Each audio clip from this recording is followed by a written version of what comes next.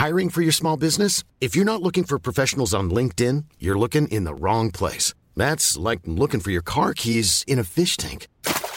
LinkedIn helps you hire professionals you can't find anywhere else, even those who aren't actively searching for a new job but might be open to the perfect role. In a given month, over 70% of LinkedIn users don't even visit other leading job sites. So start looking in the right place. With LinkedIn, you can hire professionals like a professional. Post your free job on linkedin.com/people today. Millions of people have lost weight with personalized plans from Noom. Like Evan, who can't stand salads and still lost 50 pounds. Salads generally for most people are the easy button, right? For me, that wasn't an option. I never really was a salad guy. That's just not who I am. But Noom worked for me. Get your personalized plan today at Noom.com. Real Noom user compensated to provide their story. In 4 weeks, the typical Noom user can expect to lose 1 to 2 pounds per week. Individual results may vary. Hey there, it's Michelle Norris. I'm host of a podcast called Your Mama's Kitchen. When I travel, I'm usually looking for a way to find a taste of home when I'm not at home. And one of the things I love to do when I am at home is entertain. And Airbnb allows me to do that. When I was in California recently, I rented a house that had a great kitchen. And when we were sitting around the table, we were all thinking, we're in someone else's house. Someone could be in all of our homes as well. If you have a home, but you're not always at home, you have an Airbnb. Your home might be worth more than you think. Find out how much at airbnb.com/host. To not target him is one of the worst decisions from an Aston Villa manager since Remy Gard thought going was a form of coaching. Ramsey had to run at him for the entirety of the second half. McGinn should have arsed him into the middle of next week. Dougie should have spent the next 20 minutes licking his neck, snapping at his ankles, humping his leg, like a good boy. This is Paul McGrath. You're listening to the Villa Podcast. That morning sky gave me a look, so I left while you were sleeping. That's all it took. I think we have to say the most disappointing thing about today, not that it was Arsenal, and that was very disappointing that it was Arsenal yet again lining up to spank Aston Villa. When did that start happening regularly? But it was the procession feel of it all. That was just a procession. You knew Arsenal were going to score, and once they scored, you knew that was it.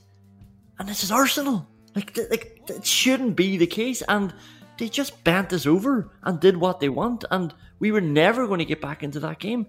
And the really annoying thing is, I think the biggest difference between Arsenal and Villa, the only difference really, definitely the biggest one, is that they feel they have to be more adventurous and more attacking.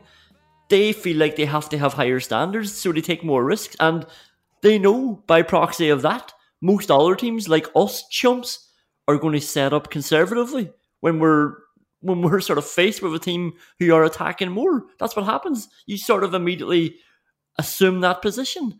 Like, Liam, there's not that big a difference between Aston Villa players and Arsenal players. Arsenal players aren't that much better than Villa, so the level of performance shouldn't be that much better.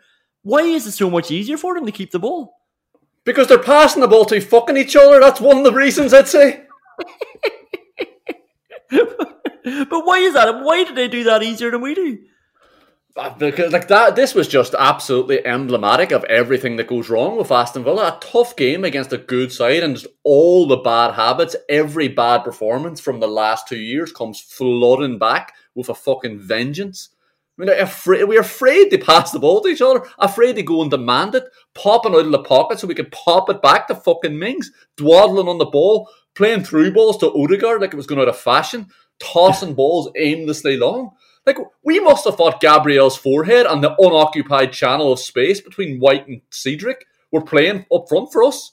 It was fucking a shambolic display. It was so riddled with fear and devoid of any imagination. And the weirdest thing is, you're right, the fear was in our imagination. There's nothing under the bed other than the fucking puddle of piss that seeped through our mattresses.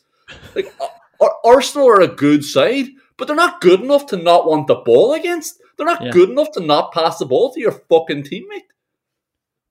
No, and that's it. Like, I really don't want to have a bit of a laugh at Arsenal because we've gotten some handy points against them the 2 seasons before this season, but like, I don't want to take too much away from them. They're a good side. They're well coached. They've won 10 and 13. That's an amazing record. But let's be honest, if you put the Villa team in Arsenal's team and had them coached the way they've been coached over the last few years and had them on this run and gave them these standards and expectations, would it really be that hard for that team to do what Arsenal are doing? Like, is it that big a drop-off to go from those players to the Villa players who we think and we see a lot of the time? It's usually every other week that they're good players. Like, this is the first thing Steven Gerrard talked about was inconsistency. This is when he came into the job. This is followed up 3 wins in a row, 2 losses in a row. Here we go. It's just the same over and over. We've gotten 2 results against top 8 this season, and that's United. That doesn't count. Like, getting 4 points against United is actually 2 drop points. Yeah, like the Villa are perfectly consistent in their inconsistency. We're a fucking shambles. It's amazing how much we railroad out of control. It's a joke. And yeah, Arsenal they've been under the same coach for longer than Aston Villa have. The Sky had a package last week asking, is Pep Guardiola's influence on Mikel Arteta finally impacting Arsenal? Like, yes, he's also a cunt. If you're asking, has he created a team of diving, fouling, cheating, whinging cunts? Then yes, Pep Guardiola's influence is finally shining through. And that was the major difference today. Villa just looks so fucking dumb on the ball. It's such a shame as well because, yeah, one of the other influences that Pep Guardiola's obviously have on Arteta is the propensity to whinge in his press conferences and his post-match interviews. And yeah, he was coming out after the Liverpool game saying, well done to the Premier League, well done to Sky, whoever, BT Sport, for putting their game on a Saturday because they're playing on a Wednesday. Like waking up, Mikel Arteta, this is what you're aiming for. You're trying to get Wednesday night football every year. Like, this is what you're chasing for next season. Like, that's Wednesday to Saturday isn't worth pointing out. That's just the reality. West Ham are doing Thursday to Sunday every single week. Like, that's what it is. And I had that joke. I'm so annoyed. All I wanted was Villa to get a result because I just wanted to make that joke that Arteta is going to have to get used to playing Thursday and Sunday next year because they're not going to the Champions League. But Arsenal have played about 4 times since Christmas. Like, when does he want these games played? These are the catch-up games because Arsenal called off the Spurs game because one of their players was out. One of their players was out. Yeah. Well, like I said, he's a fucking cunt. He needn't have worried anyway because they were coming to play Villa and they're just gimme points now, it seems, against superior opposition. And it only took 1 goal and it only took Aston Villa falling asleep yet again.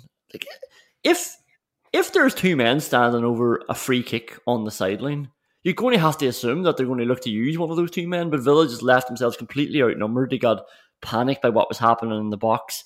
Ashley Young was left 2-on-1. Saka and Cedric combined to create a bit of space. The ball goes in. Saka then just is allowed to drift across completely unmarked. Nobody looking at him. Still drops to Buendia. He's got a chance to clear it. It's a lovely little polite clearance just into the path of Saka. Shoots through a crowd of bodies.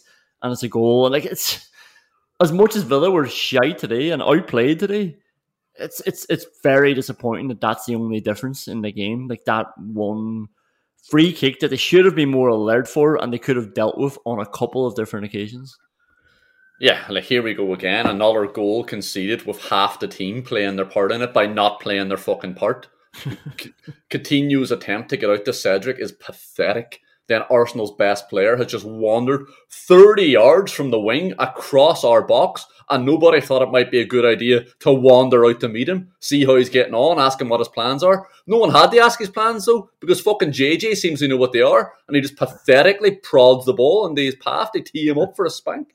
And like, Martinez has to save that as well. Like, I don't care how many legs there were between him and the ball. There are plenty of fucking feet between the ball and the post as well. It was a really fucking bad goal to concede. You think Martinez should have saved it? Like, it's about 6 foot from the post. I don't think he gets down quick enough, which we know he can. He got down a lot quicker earlier on in the match. We know Martinez can get down to that. He waits too long.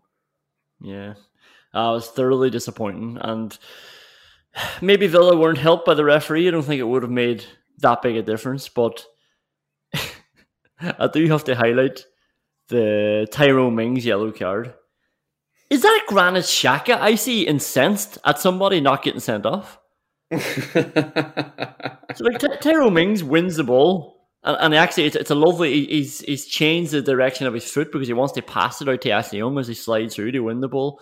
The free kick is absolutely ridiculous because, this is just to give a free kick in the first place because he's there about a second before Saka's there. The yellow card is disgraceful because he's there about 5 meters before Saka. Like, if Saka doesn't want to get tripped, don't run into someone who's gotten to the ball 5 meters before you. Like, the only person referee should have been looking at there was Saka, and actually the only yellow card offence really was Xhaka for his protestations at the referee.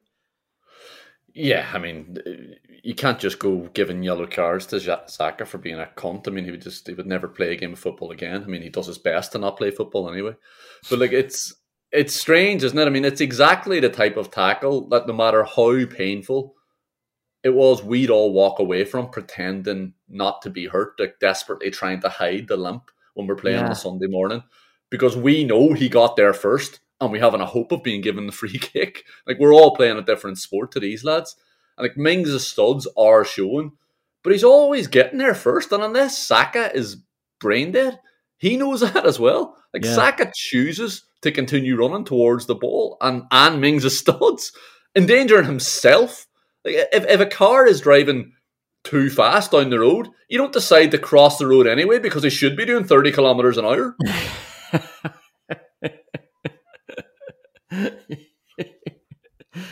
Yeah, I thought the referee had a stinker of a game, to be honest. I think there's going to be plenty of space for him in WhatsApp whinges, and I think there's going to be plenty of space for a lot of other people, mainly in Clara jerseys and WhatsApp whinges. So, look, let's just fucking get to it, shall we?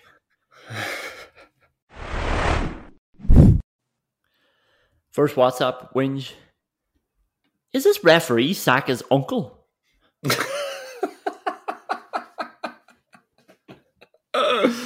Yeah, I mean, like, I'm sure the referee looked like he was laughing at him and telling him to wise up, but, the optics of that, the ref has to know he can't walk off the pitch with his fucking arm around one of the players, laughing and giggling in his face. Like, what the fuck? The half has just ended. Not acrimoniously, but, there was a bit of bite in the half. What the fuck are you doing? Tell him to piss off. And all over, like, Saka's obviously a great player. He just got a lot of favourable decisions. I feel like the ref was blown before anybody got anywhere near him. It was that classic small man will always get his free sort of thing, and the big man, like Ollie Watkins, wouldn't get half the frees that Saka got today because it's just bigger and stronger. And the one that he tripped Jacob Ramsey. Now, like, maybe we don't need to be making any excuses for Jacob Ramsey today, but he looked like he was tripped on that occasion. Ref's not interested. Arsenal streamed through. Should have been 2-0, really. Matt Cash got back and made a block, and Buendia actually followed the whole way back and got it out of trouble and won a goal kick. But yes, ref was just loving and the reason I say Saka's uncle, is because if it was his dad, like the dad would have gone out of his way to being a bit harsher on Saka to show that it's not nepotism, that he's not going to treat him differently. But the uncle he just wants this nephew to love him as well, and like that's what today felt like. Yeah, the uncle didn't want to piss off his brother, but like, hang on, I'm not going to let you away with that. I mean, Jacob Ramsey takes a heavy touch and he wants the ref to bail him out. Like, he's taking advice from Douglas Luiz here. Like, JJ's at a very important stage of his development. He'd want to keep watching the Steven Gerrard videos and lay off the Aston Villa analysis, because that's just reams of nonsense. Like, imagine the amount of data that's taken up. Imagine the UK has found itself in a position where it's using energy and water to store footage of Douglas Luiz bending over and losing the ball and looking up at the ref with his little puppy dog eyes. Like, what are Off-Jam and Off-What playing at allowing this to happen? I actually thought I took out a WhatsApp whinge, but sure, we might as well go for it considering the category that it is. Because I thought Luiz was all right, and I thought, look, I'm going to talk about his set pieces anyway, so maybe I can just lay off him in general play. But I felt like Villa not being 2-0 down was hassle for Douglas Luiz. I felt like he was just like, like we still have to come back and try and block this shot because we're still technically in the game. But he was doing his best to not have to come back to the edge of the box. But in the second half, Arsenal were that slow with their attacks. They were just trying to run down the clock, and Douglas Luiz had no choice but to eventually make it back into the vicinity to defend. Yeah, he was able to walk back in to close off the space, which he absolutely didn't want to do. But if anyone was in any doubt about how bad we played today, consider this. Douglas Luiz was our most assured player on the fucking ball. I can't think of a more damning sentence. Next WhatsApp wins. Does Ollie Watkins think running over to set up a corner is faster? Because go on. We have to wait for him to get into the fucking box now. What was the point of that? Like him running over, sitting the ball down, nobody's there to take it. And then it's like, wait now until our centre forward gets into position. But we didn't have to wait though, because he didn't bother fucking getting back in. He did it with throw-ins as well, where he ran out, picked up the ball, then Ashley Young came wandering over saying, "What are you doing?" And he just stood there by the corner flag next to Bailey. Next WhatsApp wins. Have Villa scored a free kick since Hurahan? How the fuck would Aston Villa score a free kick when Douglas Luiz is lining them up from 35 yards? Next WhatsApp wins. Why the fuck is Douglas Luiz still lining up free kicks from 35 yards? Talk about week's wages. I am not fining Douglas Luiz for this anymore. I am fining Steven Gerrard. I'm fining Austin McPhee. I'm fining Philip Coutinho, Jacob Ramsey, Ashley Young, John McGinn. You're all not getting paid this week because you are all culpable in Douglas Luiz still hitting free kicks. But what is he doing at training? Honestly, like I've made the joke before that he's obviously not taking part in the set pieces, but he must be whipping them into the top corner. Like it has to be happening. I just can't countenance the fact that Douglas Luiz isn't bending balls into the top corner like you wouldn't believe, round the clock for the whole training session. So he's obviously not practicing on his defensive setup. I can't countenance the fact that Douglas Luiz is whipping them into the top corner. Yeah, that's fair. Next WhatsApp wins, and the final one, and the most serious one as well. Do you know the way we're all waiting for this European challenge that we keep talking about?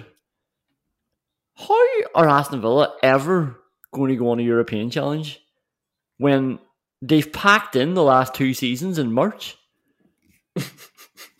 These boys would not be ready to play a 38-game season. Like they're wrapping up every season, the last 2 seasons, and the season before that they got it broken up for them by COVID. They're wrapping up after 26, 27 games. They would not have the stamina, the mental fortitude, the consistency to go week in, week out like you would have to do to mount a European challenge. Well, they also just don't have the players. I mean, let's be honest. The midfield that we had to get us out of the relegation battle is the same midfield. We're still using Douglas Luiz and John McGinn in the middle of the park, and they're getting destroyed by Granit Xhaka and Thomas Partey. Forget about a European challenge.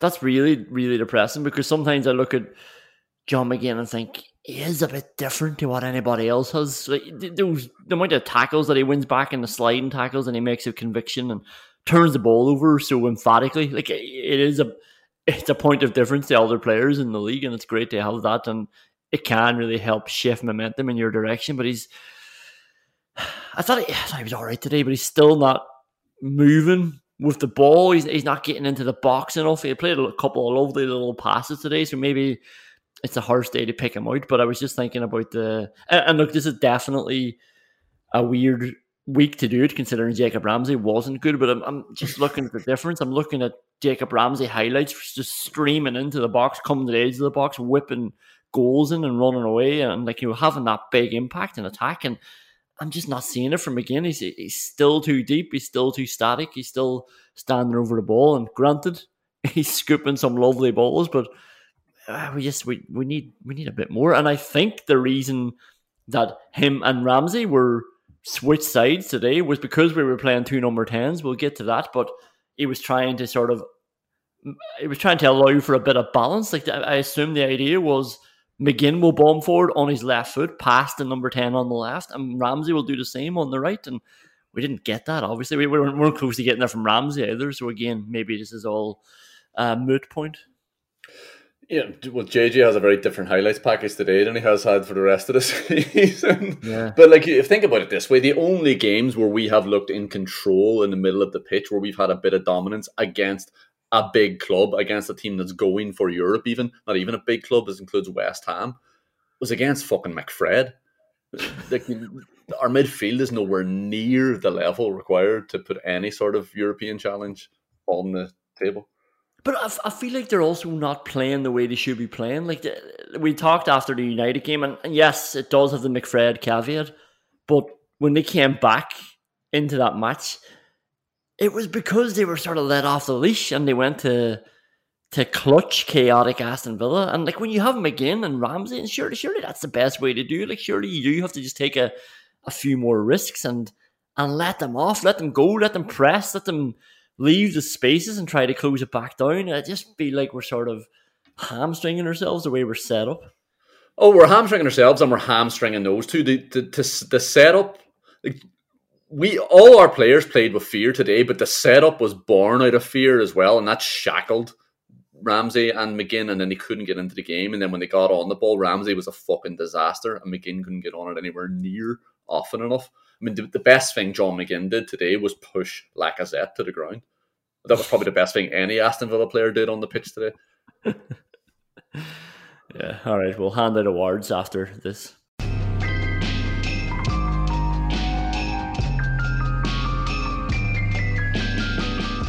Mike Ashley has turned Newcastle into a discount sports company and appointed a discounted bargain basket manager.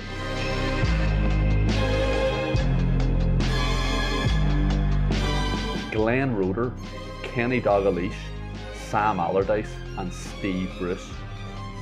What a fucking parade of cavemen. Like, that is the only reason Andy Carroll is a professional footballer. Only Steve Bruce and Neil Warnock have got promoted more times than Mick McCarthy. That's not even a good stat, because the good managers kept their teams up and then progressed their careers. Dean Smith will never get another team promoted from the Championship because he won't be there. Brendan Rodgers won't get another team promoted from the Championship because he won't be there. Pep Guardiola once again reveals himself to be a cunt.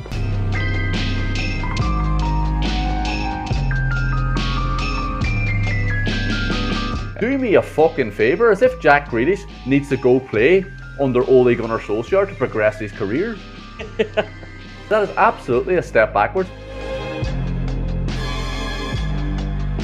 Put this on record, United won't be within 10 points of the title. I genuinely believe that, and I'm not even trying to exaggerate, it's not hyperbole. 3-4 games of bad run, United are out of the title race, like that, and that will happen to them. That will definitely happen to them. What gets Sean Dyche out of bed in the morning? Like, how does he do it? Imagine how exciting a job that would be. Imagine coming home and saying to your partner, I got a new job! I'm a football manager! And then going out and doing that with it? What a waste of time!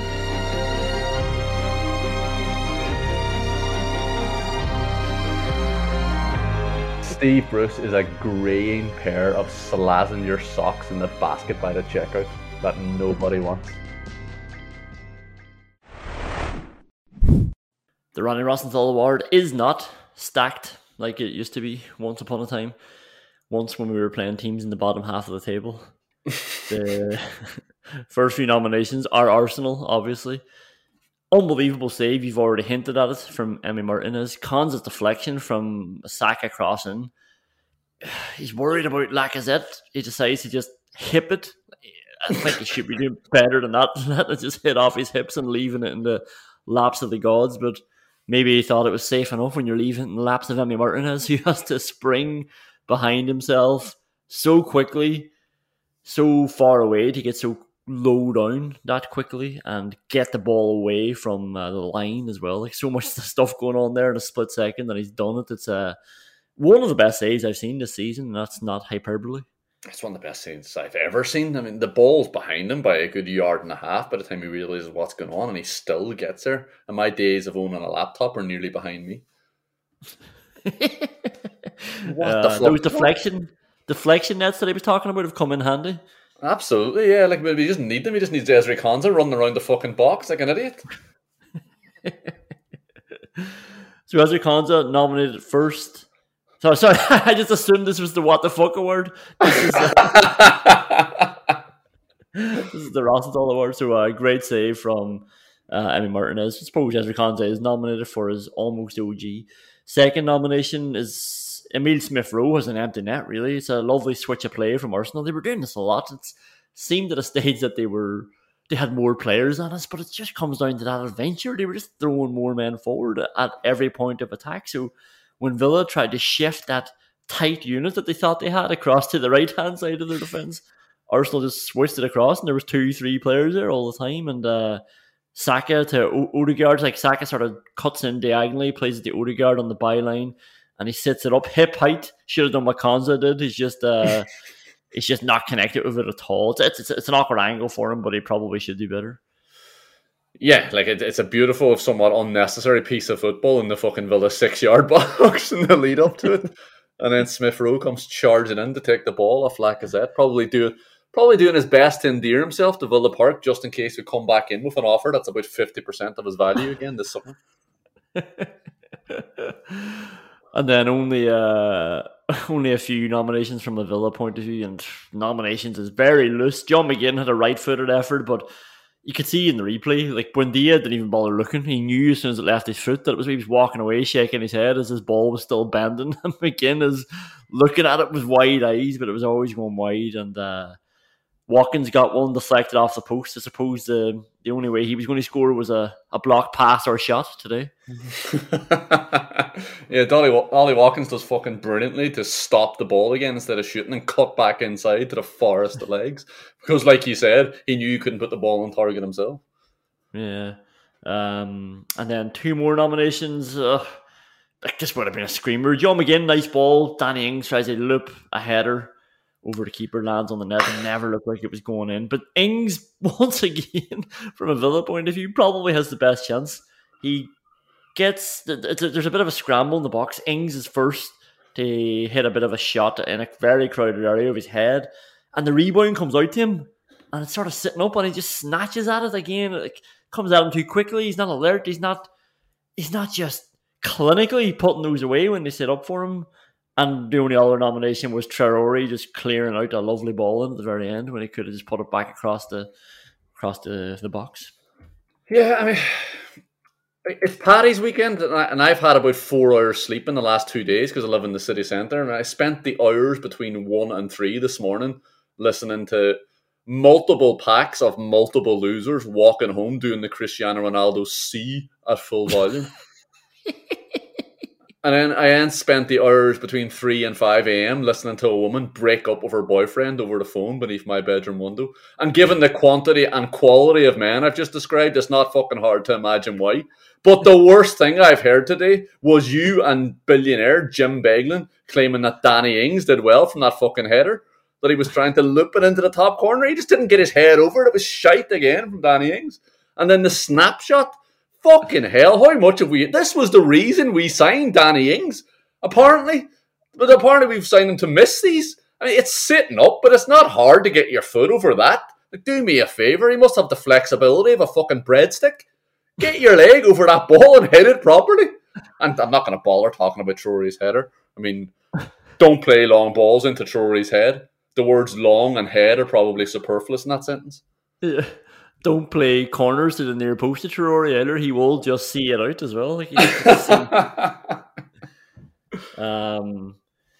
yeah, the winner probably goes to Arsenal. Maybe Smith-Rowe for having an empty net, and maybe Konsa for he should have scored an OG if it wasn't for Martin. It's definitely the winner from a Villa point of view is Danny Ings once again. I feel like Villa aren't. I can't remember the last time they've really just scraped a result that they haven't deserved.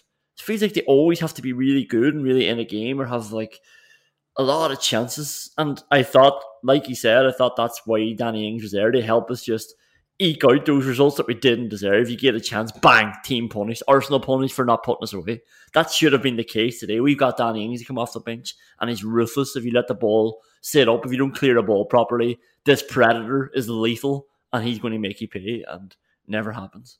Yeah, I think Danny Ings on a snapshot has to win it. I mean, the Smith Rowe one, he's coming in at full speed, and Lacazette is standing in his way as well. So the fact that he didn't let Lacazette hit it should probably be a nomination. But yeah. Arsenal went out of their way to make it look like Coutinho's free kick at the end was the biggest miss. Like jumping around on top of Leno as if Coutinho hadn't hit a shot with moderate power about a yard to Leno's left. Yeah. And what was the fucking point of Martinez coming up to stand behind the wall? Get on the penalty spot and sprint across the ball. Like, what? He's coming in just to get a good angle of the shot. What the fuck are you doing? Yeah, we just wanted to have a look at it all. Like he's in fairness to Martinez, he's been to the set piece practices as much as Douglas Luiz has been. Maybe he was just practicing lining up his walls. We all know how much of a fucking glutton for work he is. The Peter Enkelman What the Fuck Award, Konza hipping the ball in towards his own net. Jacob Ramsey, just for a habit of looking to pick out Arsenal players today. I don't like that in any player. Don't like it in Jacob Ramsey. Yeah, I mean, there was one where he was trying to play at the cash, but it wasn't even the right pass. Like, he had so much space, and also Xhaka's on a yellow card, so he should just be turning and running at him.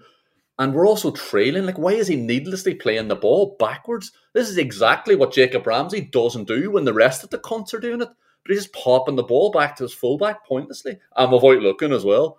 The one he just plays through to Odegaard, he tries to open his foot and ends up completely under hitting the ball. But it's hard to tell where he was trying to hit it anyway.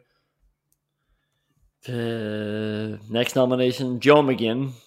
He's just looking for a hit of arse in the middle of the pitch. Just looking for anybody to give them that little relief that he so desperately needs. And Arsenal just take the ball off him, stream through the middle, and they should score. I think it's the one that Saka has a chance from then as well. But yeah, he's just dallying around, and that probably summed up. I think there were a lot of boos after that because after the second half, the Villa fans wanted Villa to show a bit of urgency, to show a bit of intent. And instead, they were just wasting so much time having to track back, giving the ball away needlessly, being under the cosh, having everybody penned in the same way the first half was. Yeah, he stood in the ball for too long and then decided his way out of that with the spin around on top of the ball without fucking moving it either. Get the fucking ball moving. There was one that Watkins and Ramsey left for each other. I don't know if you remember that. He just sort of sat up between the two of them about 30, 40 yards out, and both of them just said, "Oh, I think he's taking it." None of them obviously said, "You take it," or "I'll take it." And Kieran Tierney just ran in and took it instead. This performance was layered with so many of this stuff. And the other nomination I have is probably the winner. Is a John McGinn corner going straight over the bar. Yeah, it's bad, isn't it? I mean, he played a couple of really tasty free kicks and corners today, but that was just horrible. I mean, there wasn't that much left in the game as well. We weren't going to get anything out of the game by playing fucking football, so we probably should have been focusing more on getting our set pieces properly. There was another one as well, John McGinn, where he played the ball to Party at the edge of the box. I mean, that's probably as good as a hoof up the field, to be fair, but you know. let's not try it. Let's just get the ball up the pitch. But John McGinn hitting the ball over the top from a corner. I mean, what? It's a weak wages for hitting it out from an in place cross. What the fuck is it from a dead ball? Yeah, because initially I thought, well, you know, it is an in-swinger, and the spirit of the week's wages was it was supposed to be an out-swinger, so you should never be hitting it out of play for a goal kick. But this one, he's aiming for the box, and he hits it over the bar. Like, you know, it's a classic when you're playing out in the street. And growing up in a GA world around here, we used to say a point for Derry when somebody hit such a shit shot that it went miles over the bar. John McGinn, yeah, looked like he was thinking, let's just chip away at the points and the goals will come. Tim Sherwood, we play 2 number 10s and bamboozled them award. I'm only joking. There are no nominations for that today. Did you, like Glenn Whelan, take a 90th minute penalty award? Yeah, let's talk about Steven Gerrard's hard-on for 2 number 10s. Because it's just not working out as two number 10s anymore, is it? It's closer to a 4-2-3-1 than it is to a 4-3-2-1. Like, because the two number 10s have to drop back behind the midfield to actually get anywhere close to getting a bit of space on the ball. They're not aggressive. The shape that I think he thinks that they're bringing isn't working. And then what has happened the last time we played the two number 10s, it might have been against Newcastle or Watford, is they start playing a long ball anyway. So we bring in Buendia and Coutinho, and their only inroads to getting forward is to just lump it from back to front and hope someone breaks. And like I've said before, don't mind if that's what you want to do, but let's set up accordingly. And having Buendia and Coutinho floating around isn't the way to play a long ball game. Yeah, and the weirdest thing there was, well, Ings has been dropped immediately after his best 3 games in the last 5 months as well. Yeah. And obviously he thought wider players to match Arsenal's attacking shape, and that was reinforced by playing with JJ and McGinn on their dominant sides as well, taking them out of their best positions. And the weirdest thing about that is that I would probably trust Danny Ings more to do that job, but he probably wanted to allow Ollie to stay up top to give us a platform. But there's no fucking platform ensuing if you're not going to hit the ball, at least in the general direction of Ollie Watkins. It's a bad idea anyway, because like we've said 100 times before, Coutinho and Buendia aren't getting in and around him, so it's fucking pointless. But none of it worked. And the bigger issue, I think, is that Gerrard seems to give primacy to stopping the opposition and not enough attention to how we're going to score. Like I said at the top of the show, it's Arsenal. Let's not create a fucking bogeyman out of this. How are we going to attack them? Yeah, exactly what I was thinking. Yeah, you're right. Like, they could hurt you going forward, but I was more looking at the fact that there's space between White and Cedric, like you pointed out. It's Gabriel. It's Arsenal. Like, fucking, let's shake them a bit. Let's get Xhaka on the back foot. Let's see what Purdy's made of. Let's get them worrying a bit. Bert Leno was in nets. He's flapping around and anything comes near him. And we didn't try to test any of it out. We didn't test any bit of that fence to see if there was a weak spot in it. And we know that there are weak spots there. But Villa were so consumed with what might happen. And they were so, like, I actually think the way they played would have been better defensively anyway, the way they played coming into this game. I think it would have given them more outlets, which would have been better for the defence. I think Ings and Watkins worked their socks off. I think Coutinho's been better in that middle. I think it did give you a bit more width when you had the two boys up front in defence. And it never pans out the way you want it. And the way you say about having a primacy to worry about what the opposition are going to do, Gerrard did say afterwards, we had a plan. We wanted to keep it tight. He said it was harder when they scored a goal then. Like, that's not what the original game plan was, that we're chasing a goal. It's like, well, that's a bad game plan if one goal upends what you were planning on doing. Like, your game plan should consist of doing a bit of both, and it should consist of, when it's 1-0 with over 60 minutes to play, that shouldn't completely undo everything that you planned on doing. It should be, let's go again. Like, we've fallen asleep from a set piece there. Let's go again with this game plan that we have. Like, everybody's game plan includes not conceding goals. This idea that once a team has conceded or scored against you, for that to impact how you were going to play. And surely he had he had played this out, he had gamed this. What happens if Arsenal score? Because there's a really good fucking chance they're going to score. It's a 90-minute game. What are you going to do if that eventuality happens? Obviously, you don't want them to score. Nobody wants to concede a goal. But how are you going to fucking score while you're trying to stop them as well? And I've said this before, but that is obviously the next step. That's the step for a good team to take, is to try to be focused on how you're going to score. You can't just focus on trying to stop the opposition scoring, especially if we're going to keep conceding shambolic goals where the whole team is at fault for it. Next nomination is not targeting Granit Xhaka. He, once again, he's crying out for a red card all the time anyway. There he is. He's wound up. He's good to go. And Villa didn't put any pressure on him. I actually don't remember Granit Xhaka for the rest of that match. It was before half-time that he got his yellow card, and I thought, perfect, let's have a conversation at half-time. Get in that fucker's face. Like, that boy is going to slap out at you. Just hang around him. Just put a hand on his tummy. Just be there, and he's going to react the same way he reacted to Buendia. Buendia gives him a little nudge in the stomach, and he proceeds to push him in the throat. I think this is what Granit Xhaka does. He's stupid. And instead, Villa just said, hang on, that guy's in danger of getting sent off. Let's leave him alone and we'll take the ball to other areas of the pitch now. And in fairness, he didn't have the ball really to target him. No, but you're right. Like to not target him is one of the worst decisions from an Aston Villa manager since Remy Gard thought going was a form of coaching. Ramsey had to run at him for the entirety of the second half. McGinn should have arsed him into the middle of next week. Dougie should have spent the next 20 minutes licking his neck, snapping at his ankles, humping his leg like a good boy. Like it was, but pathetic. Like all three of them had routes to get at him. Everybody's got a route to get at Granit Xhaka. Just start chatting to him. Yeah. Pathetic. Yeah, I thought that was really, really tactically naive. The next nomination, probably the winner. There's so many. Like I think changing the shape will be hard to beat, but 69 minutes to make a sub. 69 minutes. Like I can't believe that anybody would watch that first half and think I want to see more of that, or they would watch that first half and think, do you know what? A few home truths is going to solve this. Because obviously, it's not. Gerrard said afterwards as well. He said we set up to be aggressive, but lack belief in what we were doing. I thought certain individuals lack belief. It's hard to execute a game plan if not everyone believes in what you're doing. Then change what you're doing. You've got in the half time and it's only 1-0. This is the thing that Villa didn't get away with the last time they played Villa when we said they were hoping to not go 2-0 down. Villa got away with it this time. When they got absolutely hammered down there. This time it was still 1-0 and Arsenal were stepping back.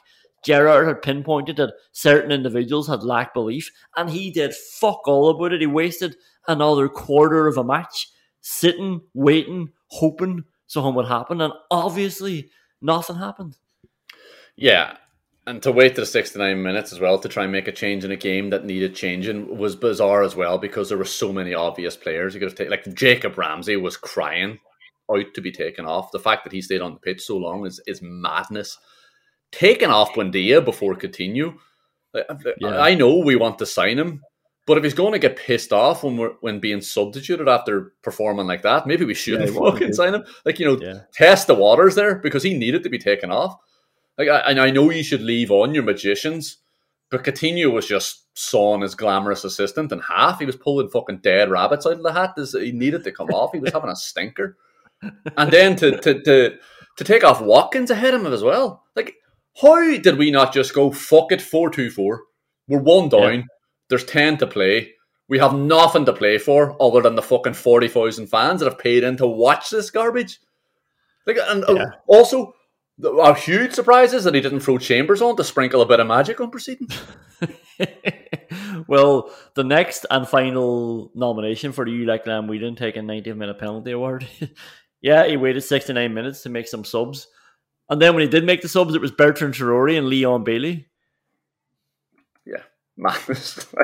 Like what an absolute waste of time. Just two lads getting on the ball and running blindly or passing the ball back to their fullback. Waste of fucking time. And but like to take them off as well and not have Ollie Watkins, or to bring them on and to not have Ollie Watkins on the pitch for more than 2 or 3 minutes with them is also madness. I mean, if you're not if you're going to play two out-and-out wingers, then play Ollie Watkins up front. I can't believe that he didn't revert back to the formation that had been working so well. Like, not at any stage that they think, let's try the two up top again. Let's try Buendia in the number 10. Like, and what a vote of confidence that would be. He would be bouncing coming into those last 20 minutes. It's like, yeah, Coutinho's coming off. It wasn't his day. We all love Coutinho. He was playing shite. And let's keep Buendia on, see what he can do. Or, yeah, the fact that he didn't even maybe leave Buendia on anyway. If he's still keen to take Coutinho off, or sorry, to leave Coutinho on, what stage do you just start risking things to try and get back into the game? Because we were not close to getting back into the game. And like I said, he was a bit feisty afterwards. It was a Des Kelly with the BT interviewer, but it seemed to be a bit defensive about the idea that Villa weren't getting shots on target or any shots really for a large period of the game. And I think he's always trying to control that narrative that they are more attacking than they actually are.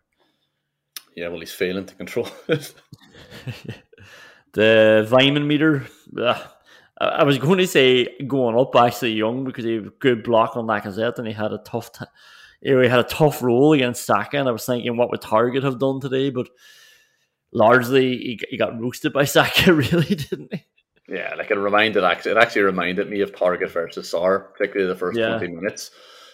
He was pathetic coming out of the traps for some of them. I mean, there was the one where Saka got in and Young tried to pop out to the ball. I don't know if it was his eyesight was going or he just thought he was faster than he actually is. He forgot that he had slowed down, but he just was nowhere near getting to the ball, and Saka just ran through and goal. Well, I think Mings forgot how quick Saka was in as well, because he decided to try and get that ball before Saka. To be fair, Mings had to go over. Like he had to, because Young was so far back and he was never ever going to get there. But yeah, Mings wasn't going to get there either. He probably could have slowed down and tried to block off the space a bit more. But to be fair, what Ashley Young did was he didn't absolutely go into his shell. He did continue to play, and he was important going forward in the second half. But he's also a diving little cunt as well. So he's knocking up in the diamond mirror. Fair point. Yeah, well made. Anybody going up? Going up, the decision to bring back Konza, happy to see that. Apart from his almost OG, which was terrible decision from him and terrible bit of bodywork, but I just feel better when Ezri Konza's on the pitch. He's always got that lovely bit of bodywork that he shows about 2 or 3 times in a game, where he's also using his hips and he's just kind of shuffling the guy away from the ball, and then the guy's gone 3 yards towards our byline and Konza's gone 3 yards in the opposite direction with the ball. It's always glorious to see. The only person I could think of going up maybe is Matt Cash, just because when he had the ball, I was like, oh yeah, like he's the only one who can maybe run past 3-4 players. Like I shouldn't be thinking that about a right back, and I should never be thinking that in a game as if that's their only way in. Yeah, he's running past 3 or 4 players up against a fucking dead end. He was just running in blind alleys constantly. Yeah. And to be fair, he was doing brilliantly to skip past the first 3 people, but then he was just coming against a fucking brick wall and had to turn back around. It was pointless. Yeah. Going down the sunshine at Villa Park, terrible for the camera, isn't it? Like just that bright light, and then the contrast with the big shadow then as well. It's very hard to see what's going on a lot of the time. Yeah, it was awkward enough, all right. Yeah, you see, you don't want to talk about that, but I'm about to bring you on to some fashion-related Vitamin Meter content, so you better strap yourself in. You're going to bring yourself on to some fashion-related content? On Tuesday, the boys, back when we were sort of feeling good about the boys, they had 1-3, lost to West Ham. We were sort of over it at that stage. The boys had all rocked up to the first day at Cheltenham, and they were looking absolutely fantastic, a lot of them.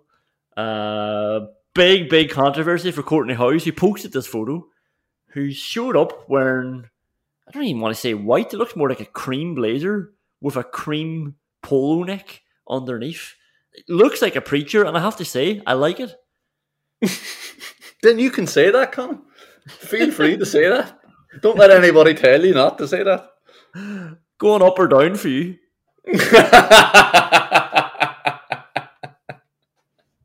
It's neutral for me, Colin, to be honest. Going up, Tyrone Mings went for the classic look, and when you're Tyrone Mings and you're distinguished looking and well put together, I think it really just works. Like he just didn't try anything out of the ordinary, didn't try anything hard, just said, I'll put on a normal suit and I'll make it look fucking brilliant.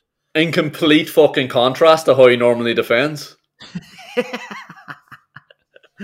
Going down, Matt Cash, I have to say, I expected way more from Matt Cash. I thought he would bring something a bit ridiculous that we'd be sitting here criticising now, but no, he's getting criticised for not doing that. He's just gone for a bit of the pictures on the Villa Podcast Twitter account, or Courtney House's Instagram if you want to go check it out there. I definitely will. Bit of a grey and sort of checkered black blazer suit. I'm making it sound way more extravagant than it is. He's just blending in there, and I don't know if I like it.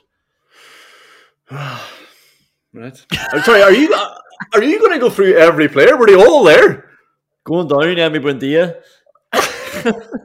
Emi Buendia is just wearing a little jumper over his shirt, and it doesn't look like he's got a tie. It looks like he's started playing football for school. Like, at lunchtime he's running around, he's lost a tie, and his white shirt is just hanging out over his black jumper. Fucking scumbag. It's like he's given up on life since we signed Philip Coutinho. Philip Coutinho's going up because he looks $1 million at it. He probably looks the best. He looks absolutely sensational. He is wearing a jumper and a shirt, but he makes it look way better. Like, Buendia's got a just like he plays like Buendia, but makes it look way better. Buendia's got his top buttoned underneath his jumper, so it doesn't look right. Whereas Coutinho's got it open, and then he's got just a lovely grey jacket over it as well. Like, it looks casual but really cool, and he looks great. Yeah, it sounds like you're just flirting with him to try and make sure he signs the contract. I was looking at this picture thinking, oh, he looks happy there. He looks like he's fitting in with the boys. Look at him on trip. In a picture? Where, there you go. What? Everybody smile, click. Of course he looks fucking happy. Ashley Young's going down. His blazer, now in fairness, maybe they couldn't find anything else, but his blazer looks like it's 2 sizes over for him. Like, it looks like it doesn't fit, and he's just throwing it on and try to match it with a pair of sunglasses. It doesn't work. It's funny because I actually asked jokingly, are we going to go through every player in the team here? But it actually sounds like we are. Going up, Ollie Watkins. He went for the classic went for the classic look, and when you're as good looking as him and Mings, you have to pull it off. Unfortunately for John McGinn, he's not as good looking as Ollie Watkins and Mings, and his classic look is not working for him. Have we got any rating how good looking the players are now? One more. Emi Martinez is definitely going up. I thought initially it was a hoodie that he was wearing. Instead, he's just throwing on some sort of big fur coat over the top of an orange jumper of some sort, like not an out there orange, like one of those really sort of pale orange colours. And he's just throwing on whatever he could find on the way out the door and gone to bet some horses. I'm surprised he's not wearing Yuri Mina's skin. It probably is. It's unconfirmed. Probably is. Anyway, you've made it through that. Thanks very much. Questions we can't answer, but probably will. That is not Arsenal fans chanting, "You're just a shit Aaron Ramsdale," is it? About Martinez? Who else could it be chanting about Leno? I fucking would want to be, wouldn't it? Jesus Christ. Were Everton playing today? Was it about Pickford? Like, what? They weren't singing that about Emiliano Martinez. I think I was thinking just before that game how devastating a blow it was that Aaron Ramsdale wasn't playing. Yeah, like it was. He looks like Aaron Ramsdale looks like he has 2 cups of coffee before every game. He's so fucking jittery and erratic. It also looks like he's carrying the mugs when he's playing because he's never caught a fucking ball in his life, in stark contrast to Emi Martinez. Yeah, I'm pretty sure they were chanting about Martinez because he just cleared it out for a throw-in. He does that once a game. He just picks out the sideline, and Arsenal fans loved it and proceeded to chant, "You're just a shit Aaron Ramsdale." Aaron Ramsdale, you're right. I was disappointed that he wasn't playing today as well. Like, he's gotten his habit. I don't know if he watched the Watford game and the Liverpool match midweek. He's trying to save the ball the wrong way around. Against Liverpool, for Jota's goal, they're coming in the left, and against Watford, it was Sissoko's goal coming in the right. So if you take the Sissoko one, Aaron Ramsdale, so as he's seeing it, the goals are on his left, and Sissoko's coming in from the right wing, like the Watford right wing. Ramsdale is going out to the right-hand side, so he's trying to save it. He's trying to dive to his left to save this ball, so he's not covering his near post. And of course, Sissoko just pokes it into the open net, and Ramsdale left him. And Jota couldn't believe the same thing was happening. He's coming in to the left, and Ramsdale takes a step to the left. This time he's trying to save it from left to right. And Jota's thinking, oh, is that a near post that's just sitting open? Yeah, I'll just put it into that empty net. It's a weird habit that he has. Yeah, another weird habit as well, though, is commentators and analysts talking about how good Aaron Ramsdale is. I mean, that Sissoko goal is one of the worst things I've ever seen. Like, it's if anyone hasn't seen it, go and watch it. Flick to the last 10 seconds of the Arsenal-Watford highlights that are on YouTube. And the Sissoko, it's so bad. It's like he's run out to his penalty spot so he could dive towards his near post. I mean, if I was the Arsenal goalkeeping coach, I'd strap him to the post with a fucking cable tie around his neck to try and get him to understand where to stand. It's absolutely baffling. Like, we've got climate change protesters better able to defend their net than Aaron Ramsdale. Whenever Jota's goal went in, the commentators were just talking about, oh, he doesn't do well there. At no point did they remember the goal from a week before. Madness. Yeah, there's no link to it there, and at no point are they ever going to actually start putting stuff together here. I'm wondering, is this a pattern, or is this keeper not everything we've made out to be? But he has made it to the England squad, and yeah, maybe our next question we can't answer should be England related. Is it too early in the year to start criticising and analysing Gareth Southgate? Oh, Gareth Southgate makes some wacky decisions in his squad selection. And like, if this is a question we can't answer, I don't want to come across like Steven Gerrard here, Conan, but that question is about as useful as Des Kelly pointing out there's a gap between Liverpool and Aston Villa. It is mad though. I'm actually pretty annoyed at Steven Gerrard for not that Gareth Southgate was ever going to need the excuse anyway, but for dropping Konza there when he came back from COVID and not bringing him straight back in, because you look at the England's like we know that we assume that Konza's better than Mings, right? And then there's Maguire floating around there. There's Connor Cody. It's like John Stones, Ben White. Konza should be in that England squad now. That's not going to be the hill we die on, but like maybe we should just focus on Harry Maguire for now. I don't know. Did we focus on him too much? But Gareth Southgate's gone and made the big calls. He's dropped the boys who are out of form, and he's brought in Harry Maguire again. Yeah, it's madness, and Gareth Southgate is brilliant at contradicting himself within the same couple of sentences, and nobody picking up on him because all your pals in the media are idiots.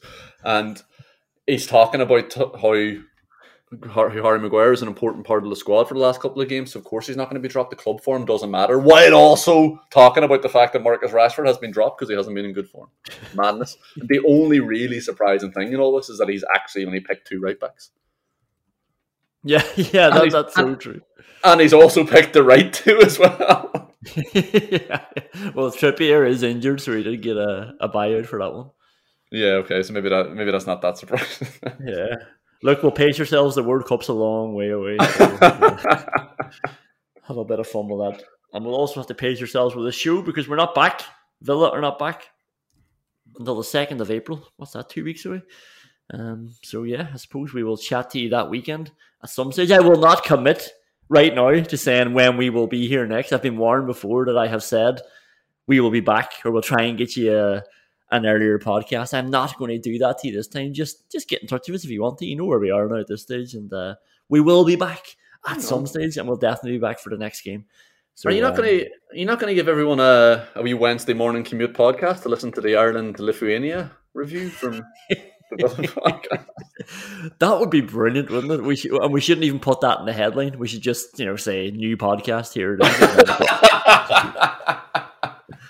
Why was Shane Duffy starting and Stephen Kenny did this? Imagine the Birmingham-based fan like, what the fuck is this? Yeah, probably should just leave it, actually.